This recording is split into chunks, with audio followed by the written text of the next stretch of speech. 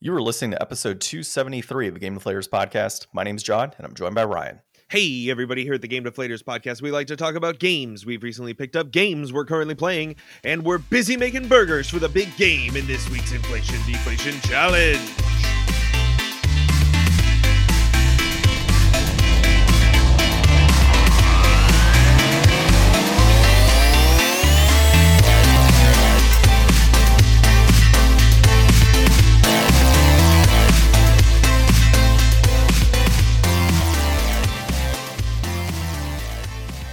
So this week we're playing Burgertime Deluxe on the Game Boy. Yeah. That's the first time we played a Game Boy game, like Game Boy game, not Game Boy Advance or anything like that in a while. Yeah, I know. I was trying to think of, what's something that is out of the norm for us, and who doesn't love a good Game Boy game? And we hardly ever talk about them. Yeah, this was a solid one, actually. I was kind of surprised, but we'll dive into our inflation deflation segment later in the episode. First, you can find us on the GameDeflators.com. You can also find us on YouTube. Just find the Game Deflators if you want to see some old episodes and any couple unboxings we've done and little things of that nature. I really got to do more videos on there, by the way. Just have fun with it. Actually, I'll talk about in a moment. Let me finish this part. You can find us on social media at Game Deflators on X, at The Game Deflators on Instagram, Facebook, and Threads. I really got to get the Threads too. And of course, you're listening to a podcast application. So leave us a 5-star review, subscribe, all of that good stuff. And we'll hope to hear from you soon. So as far as video is concerned, I was talking to Justin because we're playing so much Power World as of late. I was like, man, I really should just stream this at this point. And he's like, just get OBS. I'm like, oh yeah, that's right. And I have a whole audio setup, so I should just get OBS. So I installed OBS. We have a Twitch. We do have a Twitch, but I'm going to use YouTube actually. We have that too. Yeah, we do have that too, as I just mentioned. So I'm hoping it's not going to be from the very beginning, let's start Power World. It'll probably just kind of kick off from where we are. But I mean, it's just good fun. We just kind of sit back and we chat and, play Power World whenever we can. It's not going to be like a once a week at this time type of deal. But it'll be good enough to where, we'll just play a little bit of games and see how that goes. So, I downloaded OBS. I'm trying to figure out how the heck it actually works, linking, I got it linked to YouTube, but I'm trying to figure out the whole, get it to show my screen and pick up the audio correctly. And, I didn't want to, for example, I didn't want to go live, which it was kind of forcing me to go live initially. So I'm trying to figure out how do I go to private live, kind of how we do with StreamYards. So we can kind of stream it, get it all done. If I need to do any sort of editing, I can. I just don't want to do 100% live. I'd like to at least have the video, put on YouTube, kind of analyze it, make sure audio is good and all of that before it actually hits the web. So we'll see. I got to figure all that stuff out.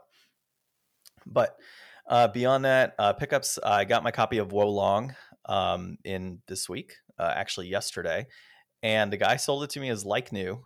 I get the damn game and it's got this long scratch going across, edge of a disc to the center. I'm like, how do you miss that? Like new is supposed to be, if you just pulled it out of a shrink wrap, you looked at it, said, wow, this is a cool disc back, put it back in, and then sold it. That's like new. And that's why people get pissed at GameStop all the time when they open up their games, because by all definitions, that is like new, by all definitions. So that said, I did email the guy. I'm like, dude, come on. I just got it.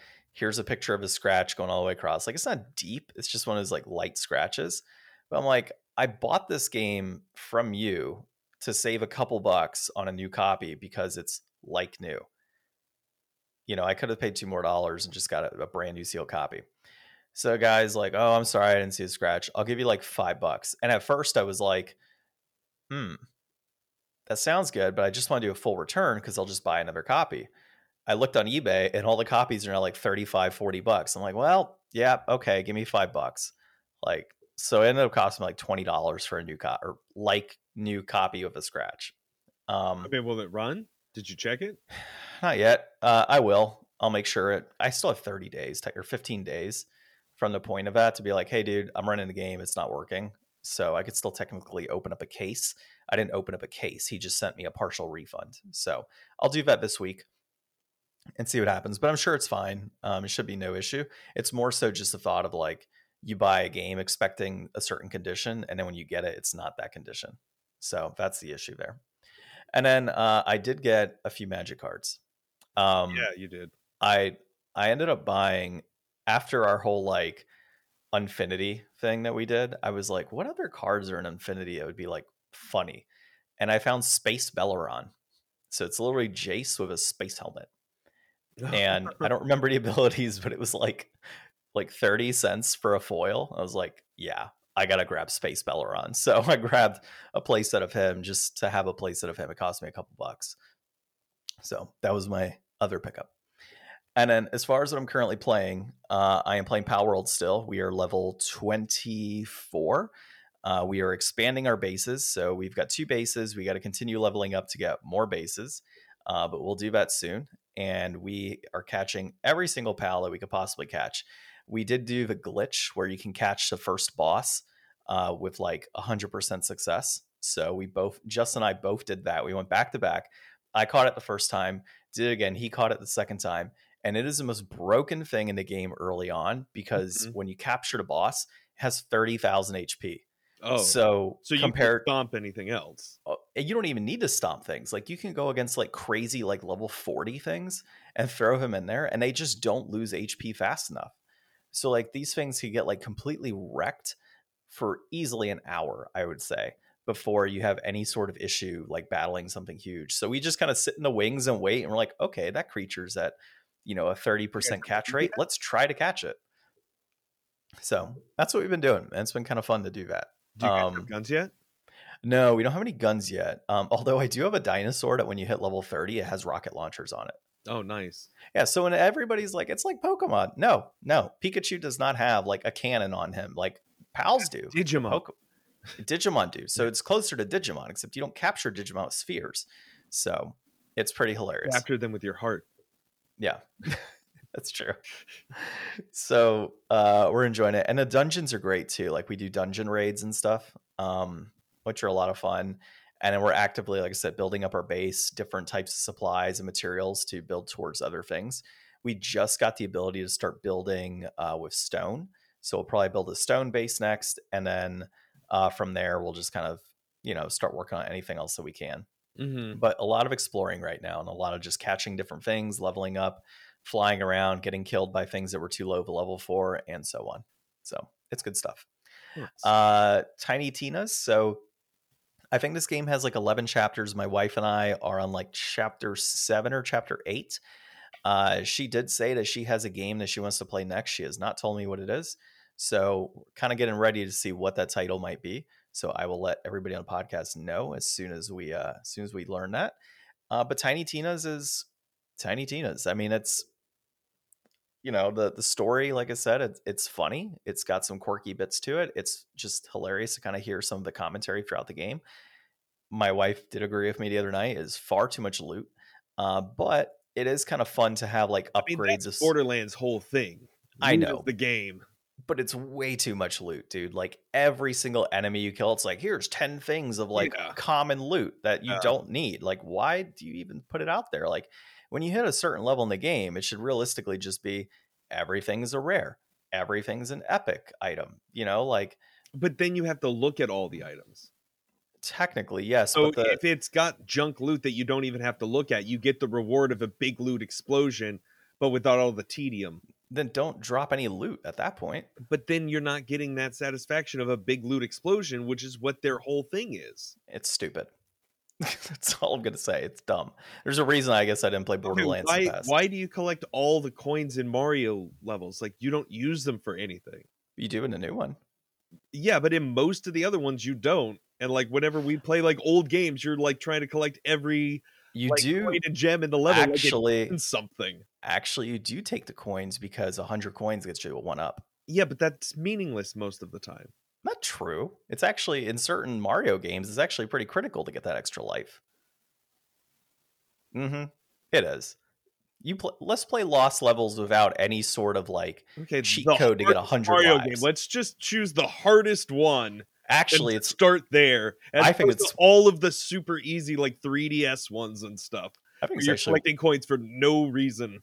I think it's actually quite easy lost levels. It's a lot of fun. We should play that one just I'm to not see. good at platformers, but I do like some, Super Mario World. There we go. Yeah. Well, it's not World. It's Lost Levels. Oh, Lost Levels. Yeah, sorry. Yeah, we'll play that. All right, and then I'm gonna cap it off. Well, not cap it off yet. MTG sorting. So I've just been playing around with cards, Ryan. Just pulling all of my rares out, all of my uncommons, sticking them into binders. I did find a couple weeks ago, like the card pages, the plastic ones that we used to use as kids for Pokemon. It's like slotted in from the top. Yeah. They now make them with like that felt backing and then slide in from the sides, like the high quality, like dude, you big need binders. to get on like the K-pop card game. Like, this is old news for me. Bree has so many binders set up in different ways. Like, see, binder check has gone through the roof. Has she purchased like the ones that are like that felt back and then the slide on the sides? Bree has like double sleeve card back like stuff. I'm not messing like, deep in the game. I'm not going that far, but that said, I am enjoying the new types of like pages that they have nowadays. So it's been pretty cool to just kind of go through all of my rares. So what I did yesterday, as a matter of fact, is I grabbed all of my rare goblins that I have and anything tied to goblins. And I sorted in the first few pages, like all of my goblins are here. I'm going to have like all of my field wipes on another page and so on for my rares. I'm not going to do alphabetical order. I did that for my uncommons. Definitely not doing that for my rares. But the idea that I have here is like uncommons and commons and like 2 binders, and then all of my rares and mythics and 2 binders. And then it'll be easy for me to just kind of flip through. It'll be more binders than that long term. But for now, it's 2 binders. And that's the hope, is that down the road I could just kind of pull out a binder and say, okay, I need this good common, this good uncommon, and then all my other stuff that's kind of built into boxes is you're like, oh, I need like a 20-cent rare, or I mean a 20-cent uncommon or 20-cent common. It typically isn't in the higher dollar binder. So that's the idea. And then I'll cap it off here with Tales of Symphonia. So I did play quite a bit of this. Yay. Yeah. So update. So I went through to Asgard and did the whole like, they had the wind's spirit or whatever, and it turned out it wasn't a wind spirit that was trying to get people to like sacrifice themselves for it, and it was like some sort of demonic thing. So defeated that, and then started making my way through towards it's not the catacomb, it's the basically the wind what do you call it, wind dungeon. So, or wind temple, I guess I would say. I went there. I went ahead and defeated the main boss in that temple. The puzzles were super easy. So people were like, oh, it's confusing. Like, no, not really. Like, it kind of tells you the colors as you're going around. You write it down and just go up and do the little windmill puzzle. So I beat the boss. No issue. I was like, I'm good. I exit, and then I get attacked by Sheena and her like demonic thing that she has with her. And then she killed me outright. I was like, man, I couldn't even save after killing the boss. I had back-to-back boss battles all the way at the end of a dungeon. I was so unprepared for it. She demolished me. So I said, all right, let's kind of go up to like Lewin or whatever it's called, or Lumen Town. Did whatever I needed to do out there. Saw Sheena there. I'm like, well, you can't be 2 places at once. That's not fair. So I then went to, I think it's the Tower of Mana, and went there, and they're like, it's locked. So now I got to make my way back to the Balacroft, whatever it's called. I'm so bad at names in this game. I'm trying to get good at Mausoleum. Yeah, the Mausoleum. I kept thinking Catacombs, but Mausoleum. So I made my way back to Balacroft. I have loaded up on items. I am going to level grind in the Mausoleum because there's actually like 200 experience points you could get like per battle. So I'm just going to level grind here for a little bit to get to the point where I can actually beat her with no issue, and then move on forward in the game. But so far, I'm enjoying it. Like, it's good stuff. The battling is pretty seamless. Like, there's no issues there. I did have a question for you though. So under or on top of the character names with their HP and stuff, it says ready. I don't know what that is. Like, it always says ready during battle. So I'm not sure if that's like some sort of like limit break of some sort that I'm supposed to use, but I've pressed every button during battle and I can't do anything. Like, it doesn't go away. So I know you have like the UTAC for unison attacks. Well, so how does a unison attack work? R3? Oh, it's R3. Okay. That makes sense then. So I'm gonna try unison attacks and see how that works. I might be able to beat her as is. I Yeah, literally was, unison attacks, it's like you attack and then you can have somebody else like attack at the same time. hmm. And you can set like the different commands for like people, I think. And that's a UTech piece that's on there, and then I think everybody so, has their yeah. own command. Yeah. I Okay, would look so it up. I'm just kind of Googling this as you're talking. yeah, no, that makes sense. So basically, like I would press like up attack, and then everybody would do their up attack at the same time for unison attack. That makes sense. So you kind of want to strategize around like, okay, I want one person maybe do a boost while the other person does X attack, and the other person might do like a healing spell, and the other person does their magic. So that makes a lot of sense actually. So Right. I'll be looking into that then. But that's it for me for this week. Nice. Yeah. So I did not pick up anything this week. I have been playing some more Persona 3 Reload, and I'm finding it to be pretty good. It's super stylish. I've been watching a bunch of videos on it. Everybody seems pretty happy and receptive to it. I'm trying to go a little bit lighter on it compared to, I think I put so much pressure on Persona 4 just because it was like, for the new game's resolution, and I knew it was going to be this big giant game, and I knew that there was like so much that you could do and had to do and things that you could do kind of wrong. um so I was really trying to follow a guide, and I felt just like there was so much on it. So this one I'm just trying to like sit down, play it like any old regular game, like just no guide, just have fun and go through. So um I'm only like, I don't know, a week into the game or so, because it's on like a calendar year. I'm just kind of exploring Tartarus for the first time. So I guess, John, a little bit of background for you. So you moved to this new island. You're a student. Every day at midnight, like time stops and it becomes the midnight hour. And this giant dungeon springs up from your school that you go to, and you gotta explore the dungeon to defeat like the shadows that are invading the world. And then during the day you do school stuff, make friends, get a job, shop, So Strixhaven. yeah, all that kind of stuff. So basically, yeah. So I got a dorm with a bunch of other people that are able to see the midnight hour, and we're a team, and we've got these personas, and we take these weird gun things and shoot ourselves in the head, and then magic monsters come out to do battle for us. What if this was like the start of a game, they shoot themselves in the head, and now that's it, but now they're in the afterlife and they don't realize it, and they Yeah, continue to rehash this witching hour at 12? exactly. Yeah, okay. So That's great.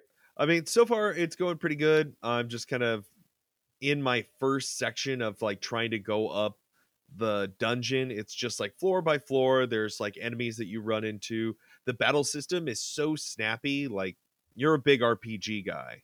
So once you've like identified an enemy's weakness, you can just like hit a button that will automatically like pull up that attack for you, so that you can just click to do the attack. And whenever you hit an enemy with their weakness, they get knocked down.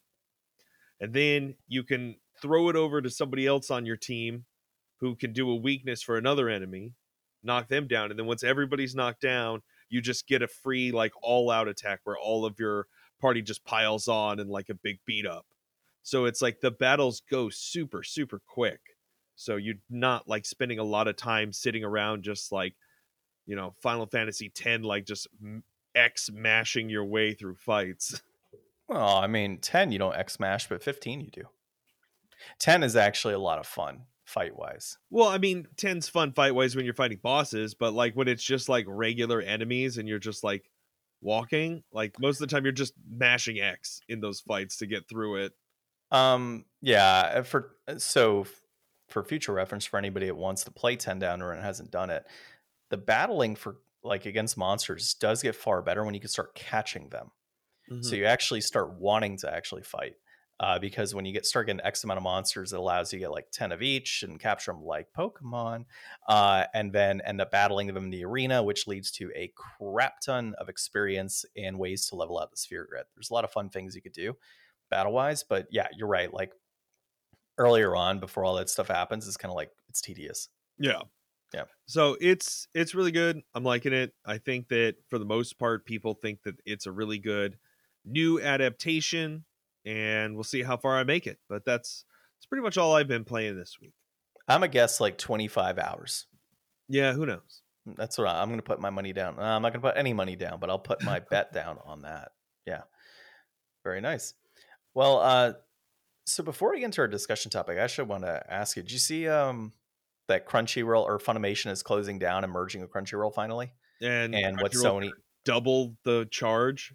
Yeah, so I'm canceling my account, obviously, at Funimation. But did you also see that they're like not giving people access to things that they've already purchased through Funimation? Yeah, they're losing access to all their like digital Yeah. purchases for like DVD extra features and things like that, which is Mhm. like I guess some people would do that. I just can't imagine like going to a website and be like, yeah, I'm gonna pay real money so that I can watch the DVD bonus features on this website. It's like just Just buy YouTube the it. DVDs Buy the physical, way you people. have them. This is your once every like few episode reminder to buy physical. Yeah. Okay. Discussion topic: the importance of music in video games. So I don't know how far we're gonna get with this. I was just like, this might be good, it might be bad to discuss. I have no idea. But I started thinking about as I'm playing like Tales of Symphonia, and for me, the music in the game has been so subtle in the background, I never even notice it's happening. Except Mhm. battles. Battles, I can kind of, the battle music hits, and you're like, oh, this is an important battle, right? Like I know this is a boss battle. But the rest of the game just hasn't like, you know, just hasn't like stuck to me. Versus other games like Chrono Cross, where the music for me is so iconic, or Final Fantasy X, where like you hear the music and like that's Final Fantasy X or Final Fantasy VII. Mhm. This just isn't doing it for me from a music standpoint. So I don't know, I just kind of wanted to talk about like how some soundtracks can make a game and some soundtracks can ruin a game. So I don't know, Yeah. what has been your experience with some of like music in the past? Like what has stood out to you, and has it I wouldn't I guess, has it ruined the game for you? Has it kind of made it not as fun, depending on the music?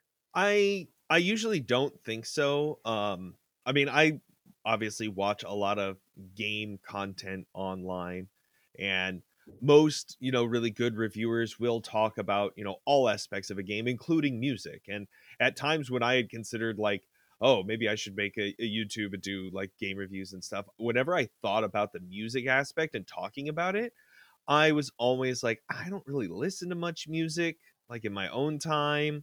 Like I've got music that I like and I do listen to, but I mean, I don't listen to a lot of music like while I'm driving or doing anything like that. I mostly listen to like podcasts or YouTube stuff. But it's still super important, and it's still something that you can get really cued in with. And I think I also spend a lot of time multitasking when I play games. So that can really be one of the things that gets hit the most, is you don't really get the music because you're listening to like a TV show or something else on the side. So a lot of that has kind of missed me.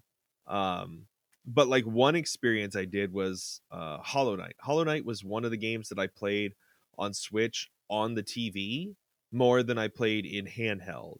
And some of the music in that game just really, really gripped me.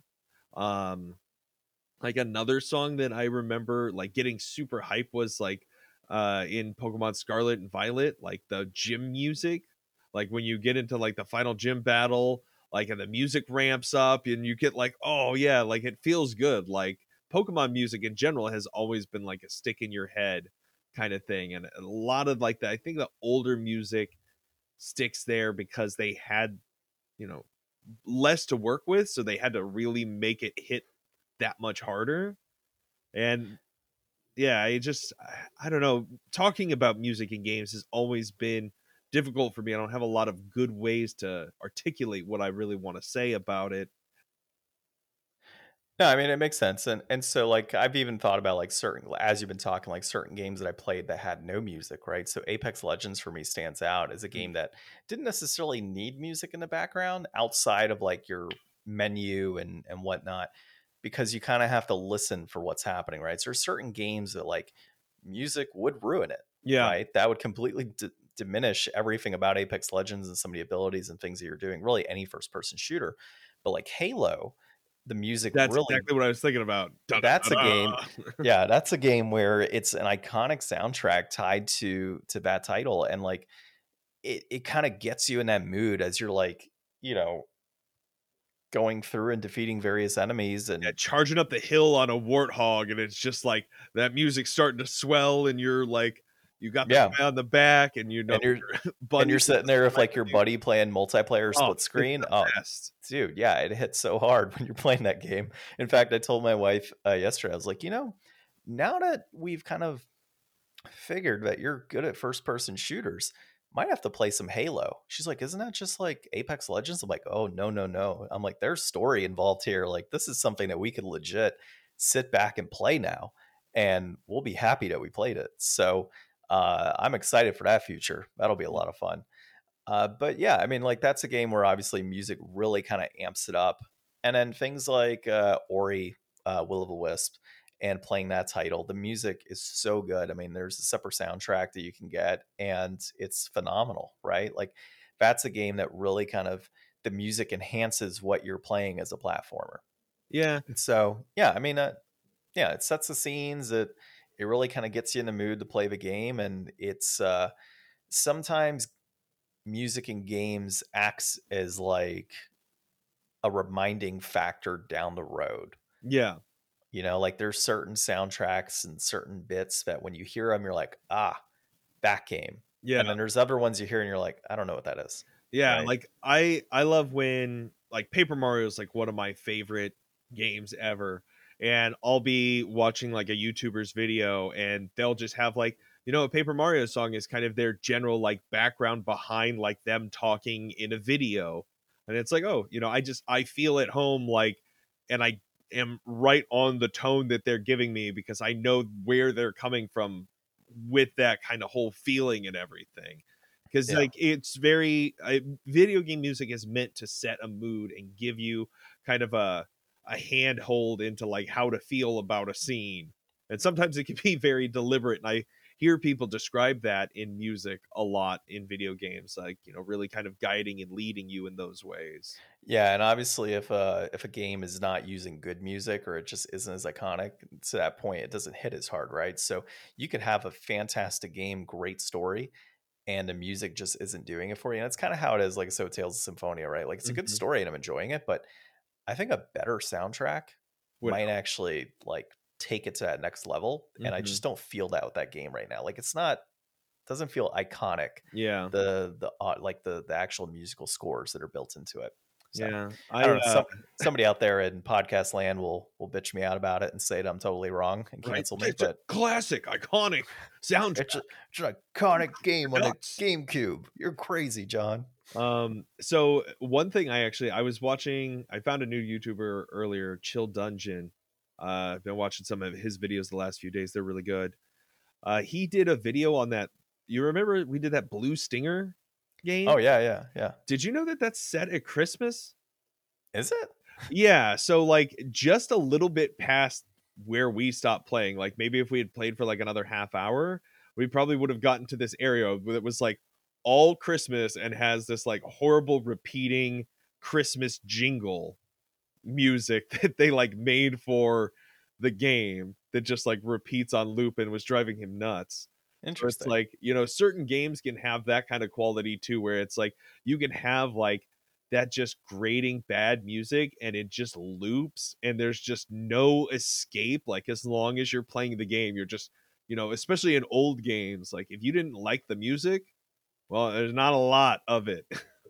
Well, so I guess one other thing on music, D&D scenes that I get with you guys, I think I was, what was it?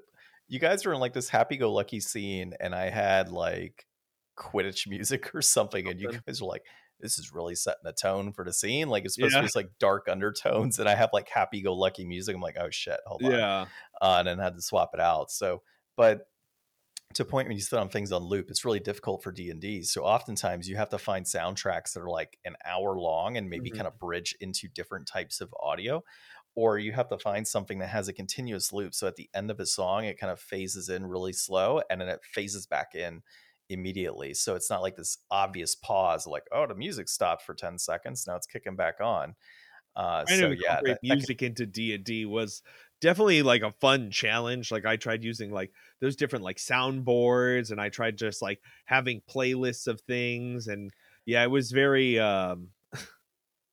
it was interesting to try to put that hat on and see how game designers, might have to deal with that in their own ways. Except, and in their cases, they're usually like, they probably create the content, they know the mood and atmosphere and stuff that they want, then they go to a professional and that person makes the music to adapt to it, because everybody's a skilled professional and they can do that. They're not just looking up YouTube and trying to be like, this is close enough. yeah, for D&D in particular, for me, I just kind of, it's when I get to the table. Like now battles, I do kind of select. I'm like, okay, like this could work for battle music tonight based on what they're facing. Like I try to go about my battle music differently, but like the general background music, I'm like, okay, they're going to be in a tavern. This is probably pretty good music for a tavern. And I have like, I think it's Bardify is what I've been using. And they have like different scenes for like, oh, they're in the woods, they're in the swamp, they're on a mountaintop, they're in the snow. Like this is what they would typically like background music. And that works pretty well too. But as of late, I've been on that like Harry Potter kick with you guys. I'm like, they're in a magic school. Right? Yeah. So it kind of works. Some other music stuff in games, I guess we could talk about a little bit, is like music games themselves. I mean, with like Rock Band or Guitar Hero or something going to make, some kind of reappearance in the epic Fortnite verse of games that they're making. There's a new peripheral controller that I've seen advertised semi recently that's going to be coming out soon. So like we're going to be back in plastic guitars and jamming out to like real songs is like a big heavy thing again moving in forward. VR. In VR. Yeah. A Beat Saber, huge. Love me some Beat Saber. That'd be kind of fun. Yeah, there's lots of good, ways for like music in gaming is one of those spaces that's like I was talking about a couple weeks ago, like the drum percent Mario speed run. Like there's so many ways that music is incorporated into gaming that is so different than how other things can really, bridge together. Like trying to bridge together music and like a tabletop board game, like Settlers of Catan or something. Like you could play music in the background, but like to make music happen and be incorporated into something is way more difficult in a lot of other mediums, and games have this like real compelling way to try to push that forward and merge things together. And I think we're just going to see more and more cool ways moving forward into the future of other people trying to control games with instruments, or other instrument versions of games in general.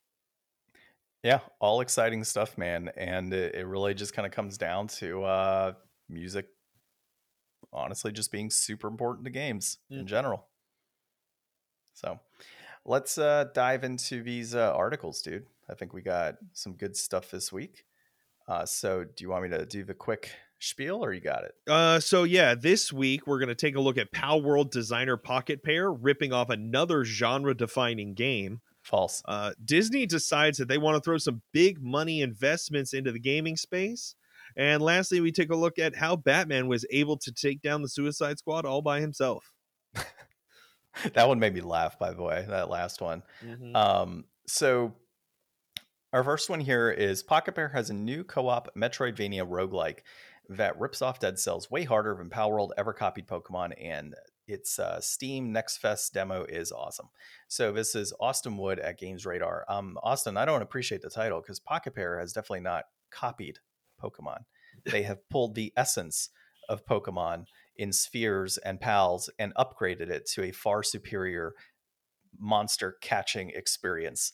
So you may want to revise that title a little bit. They turned that Pokemon said, into Digimon, and it's what everybody always wanted. What's that? They said they turned Pokemon into Digimon, and it's what everybody always wanted. Hear me out. What if they just merged Pokemon and merged Digimon and called it Palworld? Aguchu.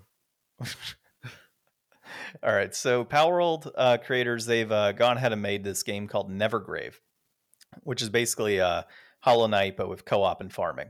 I mean, that right there, I mean, that's already enough, right? So some of the things, obviously, farming. that's involved here.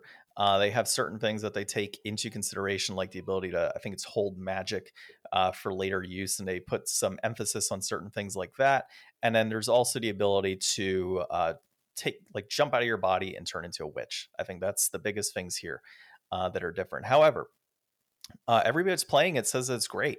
Like, so what Pocketpair has done is taken a game that is, um, well revered in Dead Cells, and they've said, okay, well, it worked. Let's go ahead and put our spin on it. And honestly, there's By nothing their wrong with that. spin, you mean like 4 or 5 other games. Yeah. So like, Pitch them all together. There's nothing wrong with that. No, it's a classic thing. I mean, that's what made that's what all games blow up so huge. Like, we have a genre called Metroidvania. Yeah. It's literally in the name, Metroid Prime or Metroid and Castlevania. Like, it's a merge of that specific franchise to make a game called a Metroidvania, right? So like, you have those types of games that are out there, and everybody's copying that formula. So why can't, because it looks similar? Dude, there's so many like indie games that look exactly the same that you can't tell the difference half the time, and are all the same genre. So like, this is kind of getting ridiculous. Like, oh, Power World's copying again. The one thing that they call out here that there are some mechanics that are lifted pretty much beat for beat, and they've got like a short little bullet list that the portals you use to get around the map, right down to their shape. The map layout itself is arguably of the level design, especially the second stage. Kicking doors open to stun enemies. A main character, in this case, a cursed hat who possesses bodies. Unlocked items appearing in chained lanterns all around the hub space. A healing potion you refill between chambers, and mid-run shop layout. So there's like certain things that they're saying like these seem pretty close, the same way that like the PAL sphere and the Pokeball are probably pretty close, and a lot of the designs of some of the PALs and Pokemon are pretty close, but that doesn't mean it's the same game. And also, I'm sure there's other games where you kick doors open to stun enemies. Yeah, and like, the first thing that kind of comes to mind for me is you think about like the Dark Souls series, right? How many games have come out since then that, Pi, for example, or not Pi, P, Legends of P. I don't know why I thought Pi. Maybe I want Pi. Lies of P. Geez, Lies of P. Man, Lies of Pi. Yeah, I'm all over the place today. That game, where you basically play as Pinocchio. So first off, we're ripping off Pinocchio. Let's just get that out of the way. Jiminy Cricket and everything else. So, but if you think about like the lanterns that you light up, right? Mm-hmm. I don't know. There's bonfires in Dark Souls. That's a key element. Bloodborne. Yeah, well, Bloodborne is the same group, but like, okay, yeah, Bloodborne in terms of lantern, but like all of those Souls type games that have come out in the last 10 years, they all use a bonfire, a lantern, a shrine, some sort of like, here's your stopping point. All enemies reset, everything, but it's that idea, right? Like, could use anything for checkpoint. Yeah, theoretically, you could use anything for a checkpoint. I don't know, Uncharted and Tomb Raider, the whole concept tied to that, treasure hunter with guns, and it's not Lara Croft, it's a dude, and there's puzzles and other things tied to it. So like, this whole idea that like Power World developer or Pocketpair is copying Pokemon or copying Dead Cells. There's so many other games out there that are using this like, that formula worked for that key franchise. We're going to make our own spin. Yeah, I think that this is mostly just like, a catchy headline, because they really do talk in the article about how this is like really different. It has a lot of stuff. I mean, it's got 4-player co-op going for it. It's got a whole soup of mechanics going on, from like you get to choose your loot from like a Hades kind of like loot pool. It's got crafting and base building kind of mechanics, some farming things to get buffs in between runs. So like, this is really a huge culmination of a whole bunch of other titles. But I mean, if that's going to be this but it's like the narrative they're painting, right? They're painting this narrative like Pocketpair is this developer that's just copying different assets, when like realistically this is just a formula that worked in different types of games, and they're saying we're going to pull all these great formulas and make a good game, there's other developers doing exactly this and they don't get called out for it. Well, Right? Like, I think that it's just because of the recent headlines it's and stuff. yeah, Good it's journalists fair. make a catchy headline. It's fair to pick on Yeah. the new guy in a sense that's drawing a lot of attraction, right? Like, I get it, but it's also painting a false narrative, which will carry on, right? So the next game that Pocketpair makes, unless it's like an all new game, and he actually states that in the article, he's like, it'd be great to see him make an all new game. Nowadays, there really isn't all new games you can create. Kojima's doing like all new games, kind of, right? Like, and they're weird as hell. But like, I don't know. I don't know. I mean, Death Stranding Pocket... is really just an evolution of Paperboy. Yeah, exactly. So like, if Pocketpair said we're gonna make like a rogue espionage game, they'd be like, oh, that's Siphon Filter. Oh, that's Tom Clancy. Oh, that right there is gonna be Metal Gear Solid. Oh, they've clearly copied all of these great games again.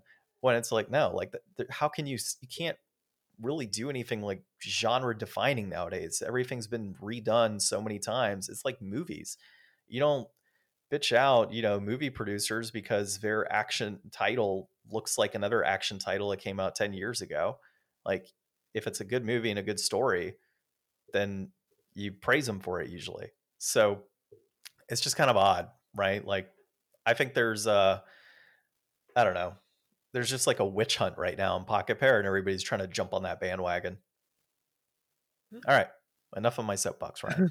They're making a game. It's pretty good, apparently. You should go check it out. There's a demo and all this other cool stuff. All right, next thing here. Disney acquires $1.5 billion stake in Epic Games. Disney Games and Entertainment Universe are now connected to Fortnite, and that has recently been announced. So this is Sal Romano at Gamatsu. Yeah, this is huge. Walt Disney Company acquiring a 1.5 billion equity stake in Epic Games.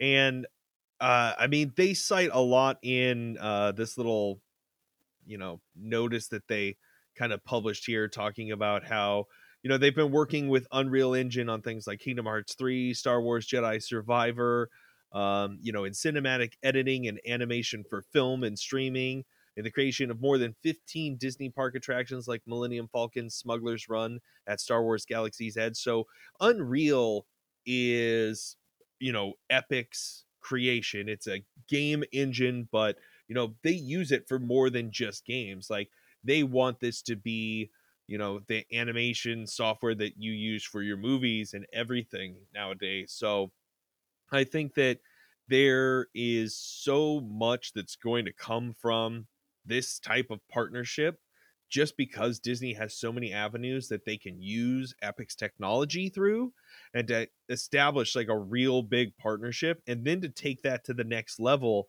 and say, okay, we tried doing that. What was that Disney like Animal Crossing thing that came out last year? You know what I'm talking about? Disney Dreamscapes or something. I don't know, but where you play with characters and you have your own little town and things. Yeah, my wife actually wants to get that. So we played a demo at Target the other day. Okay, I don't remember though. That's pretty popular. But if that was in Fortnite, it would be huge. If it was just a part of Fortnite that you could go spend time and money on.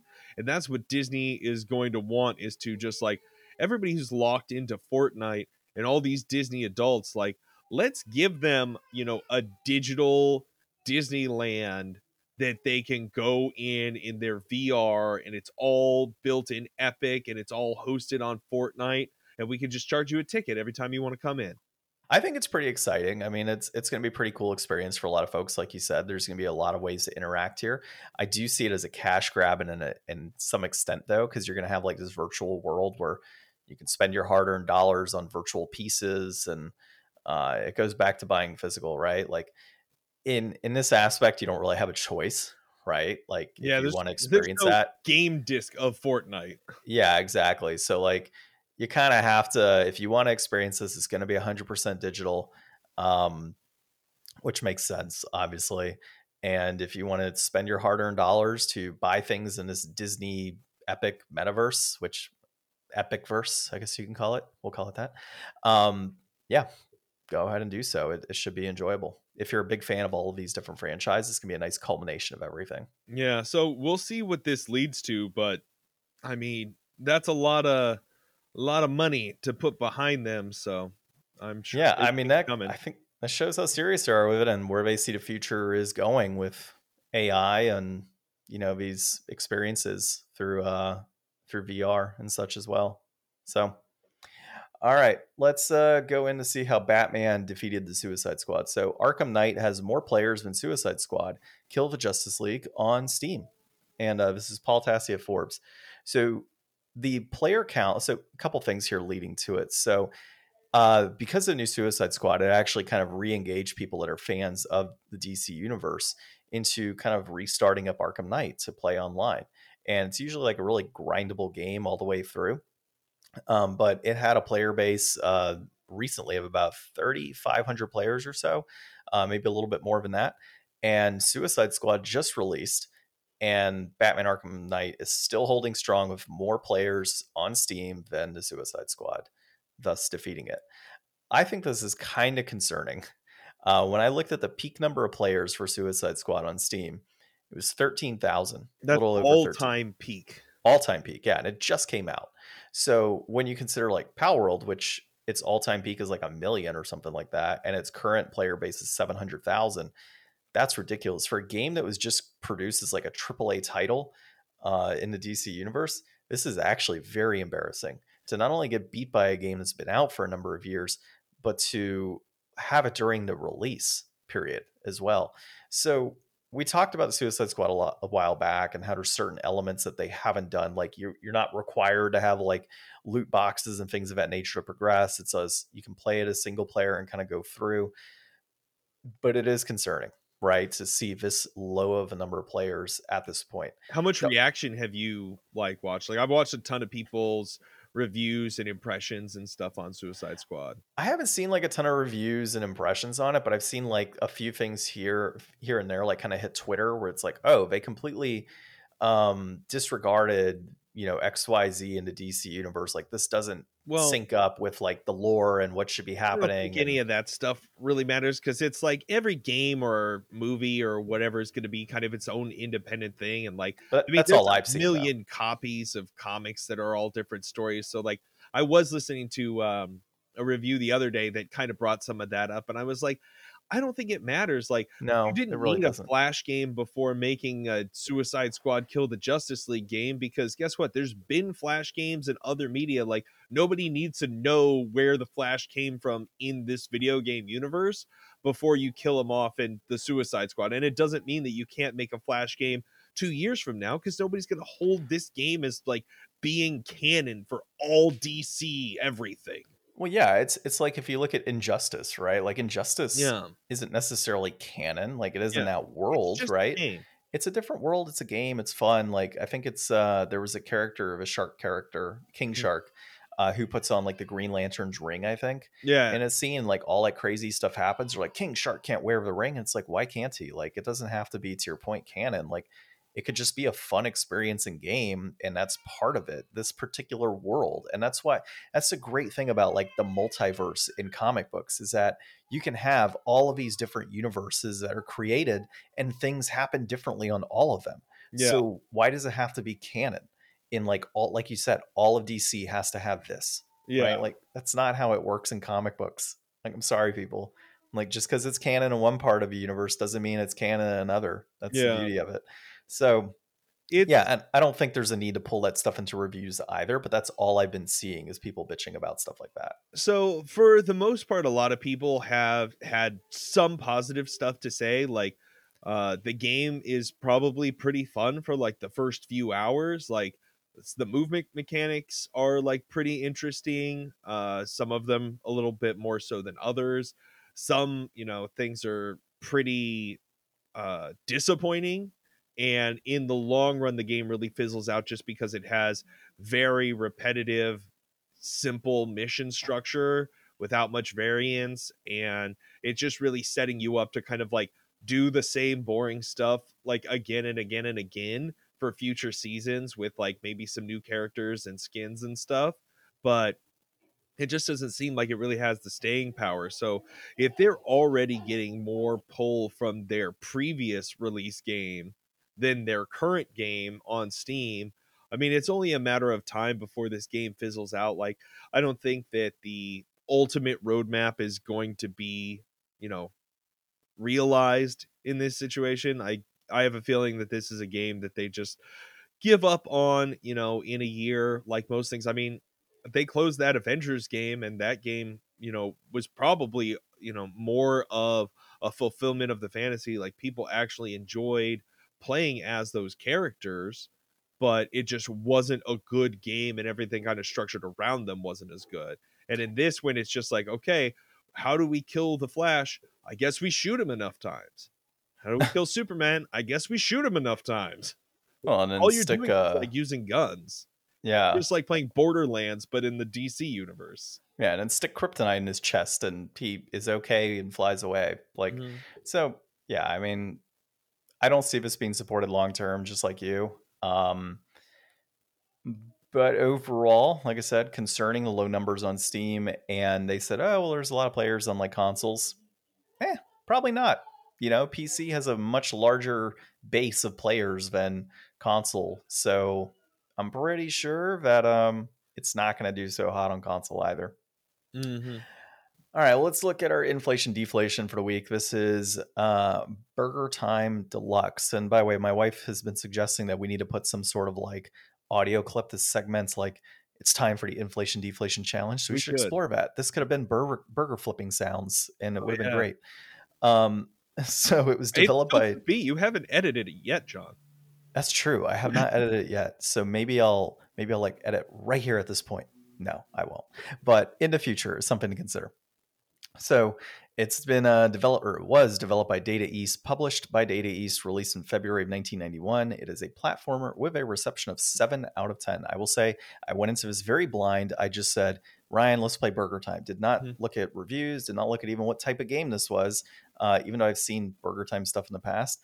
Didn't even, just said Burgertime. Let's do Burgertime. Yeah. So in Burgertime, you play as Peter Pepper, who I guess he's a famous hamburger cook in the food country.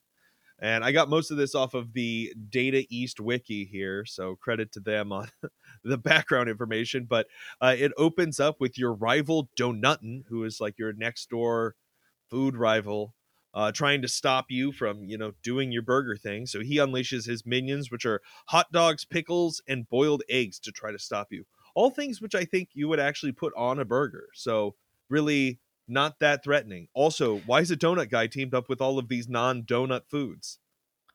Well, I mean, because you can put donuts on burgers. So you got to take down. No, you can put burgers on donuts.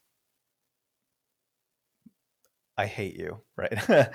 So what if you put burgers, like 2 patties sandwiched around a donut?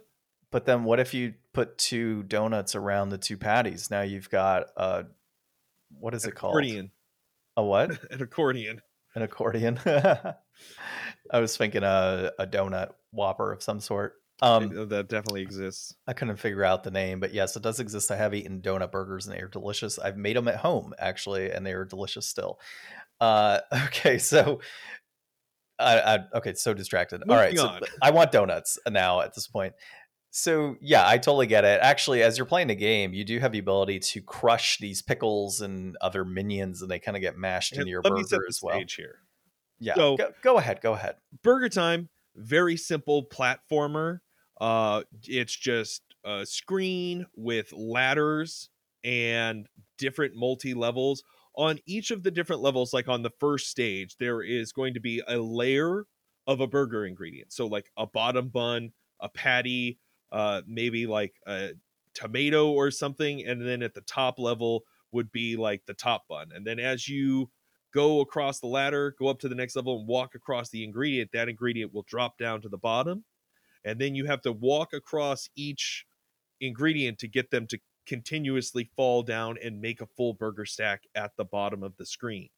So your goal is to avoid these wieners and monsters that are coming out of these doors, move around the ladders, and assemble all the burgers per screen.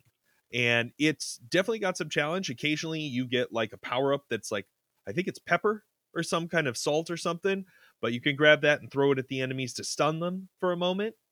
or like John was saying, if an enemy is on a level below you or on a ingredient as it falls, it will destroy the enemy. Good synopsis. I don't even think I really need to go into my gameplay overall. Like, I liked it. I had a lot of fun. It was fun. Yeah. I mean, died a bunch and I got some game overs, but like on my third game over, I cleared like the first 2 screens again without even getting a hit or having to slow down, just because I was starting to realize kind of how the enemies would like interact with the ladders, and I was having to hesitate a little bit less. Well, and there's some levels that as you kind of progress are almost like puzzle like, where there's a certain way to do it. And if you screw up just one little bit or hesitate, you die. One where you have to go all the way, and if there's one to kill the enemies, then you're just screwed. Yeah, pretty much. Yeah. And there's one that you start on the top, and you got to go across, get that before they come out on the bottom, and kind of make your way and like kind of stand in place. Ladder in the middle, otherwise. Yeah. So there's a variety of levels later on to do things like that. So it's really kind of knowing, okay, cool, like, oh, that's the puzzle. That's how I'm supposed to progress through this part of a level. And it does get a little challenging down the road, which is good. I mean, that's what you want in a game like this. And I had a blast with it. I mean, I was sitting there drinking a coffee and playing on a GBA and making burgers with Peter Pepper. So I would say I would definitely play this again. In passing, it wouldn't be one of those like, oh, I got to sit back and play me some Burgertime Deluxe for hours on end. But I think it's a great game where you could just kind of pick it up, play a bit, enjoy it, kind of like Tetris. Right? Like you can pick up a game of Tetris and if you're not playing competitively, you could pick it up and play it for a while, get through some levels, maybe 20, 30 minutes and say, all right, I'm good. I'll play it next time and progress forward. And it's not like it's a, game where you have to come back 5 years from then and say, I really want to play this, but I got to relearn the controls. Yeah. You're just kind of moving left and right and occasionally stunning a couple enemies. So yeah, this is the game that I think there's so many different like versions and releases for different things over the years, that this is a game that if I ever see it again somewhere else, like in an arcade or something, like I'll be excited to know what it is and visit it. Whereas I may have not before. I may have just seen like, oh, burger, like I don't know what that is. Like I'm not going to play that. I'll play this instead. Now, if I see the Burgertime game, I'm definitely going over and playing a couple rounds. Yeah. So I've got a much better appreciation now. Yeah, same here actually. Well, looking at pricing, complete in box for this game, 105.01. It peaked at 105.01 currently. Kind of interesting. That is trending up as well. A loose copy will run you $23.72. That peaked in August of 2022 at $28.43. It is also trending up. And then digital console you can get on the Switch Online service. So we said a 7 out of 10. I would probably put it at about a 7 out of 10 as far as games like this are concerned. And I think at $23.72, I don't know, man. It might be a lot for just like a simple Game Boy game, especially when there's like so many other avenues. Like you could get this on a phone, iOS, probably for a lot cheaper. I just think, if you're a Burgertime enthusiast, maybe. Yeah, but being that there are games, I wouldn't say very similar, but you can buy like Cubert or Dig Dug or Pac-Man or Tetris and have a very not similar experience in terms of gameplay, but similar experience in terms of you're trying to kill some time. You just want to play a quick few games, like you went to an arcade and you picked up a cab or not picked up a cab, but went to a cab and started playing a certain title for 20 minutes. This is kind of how I see Burgertime. It's not a game that unless you're really enthusiastic and want to dive into it and speed run it and all these other crazy things, if you're just looking at this for casual play, I think 23 is pretty high. I'd put it more at like the 10 to 15 level. Yeah. If that's what I was looking to get out of a game, I wouldn't be willing to pay more than 10 to 15 bucks for this. Yeah, unfortunately, it is one of those experiences that is like, it's a good experience, but it's just too simple for me to justify paying 20 bucks for, because I'm not probably going to play it that much and really get, that much out of it. So yeah, I'll say this is inflated. Yeah, and I usually like to kind of put things with that like movie comparison, right? Like you and a friend, you go to a movie, you spend 2 to 3 hours and you pay 15 bucks a pop. You're not going to be playing this 2 or 3 hours. Maybe long term, but like you're not going to sit there and play 2 or 3 hours of Burgertime sitting down one day Yeah. and say, yeah, this justifies my $25 plus spend in the store. It's just I not think going you to play happen. it for an hour and you're like, man, I wish I still had $15 so I could go buy a burger. There you go. Yeah. With donuts on it. Yeah. So, yeah. All right. Well, as always, we don't know what we're playing next week. Maybe we'll play a Nintendo game. I was actually thinking Nintendo, like some sort of NES game next week. Good. So maybe we look into something on there. But this has been episode 273 of the Deflators podcast. My name's John. I'm Ryan. And thanks for listening.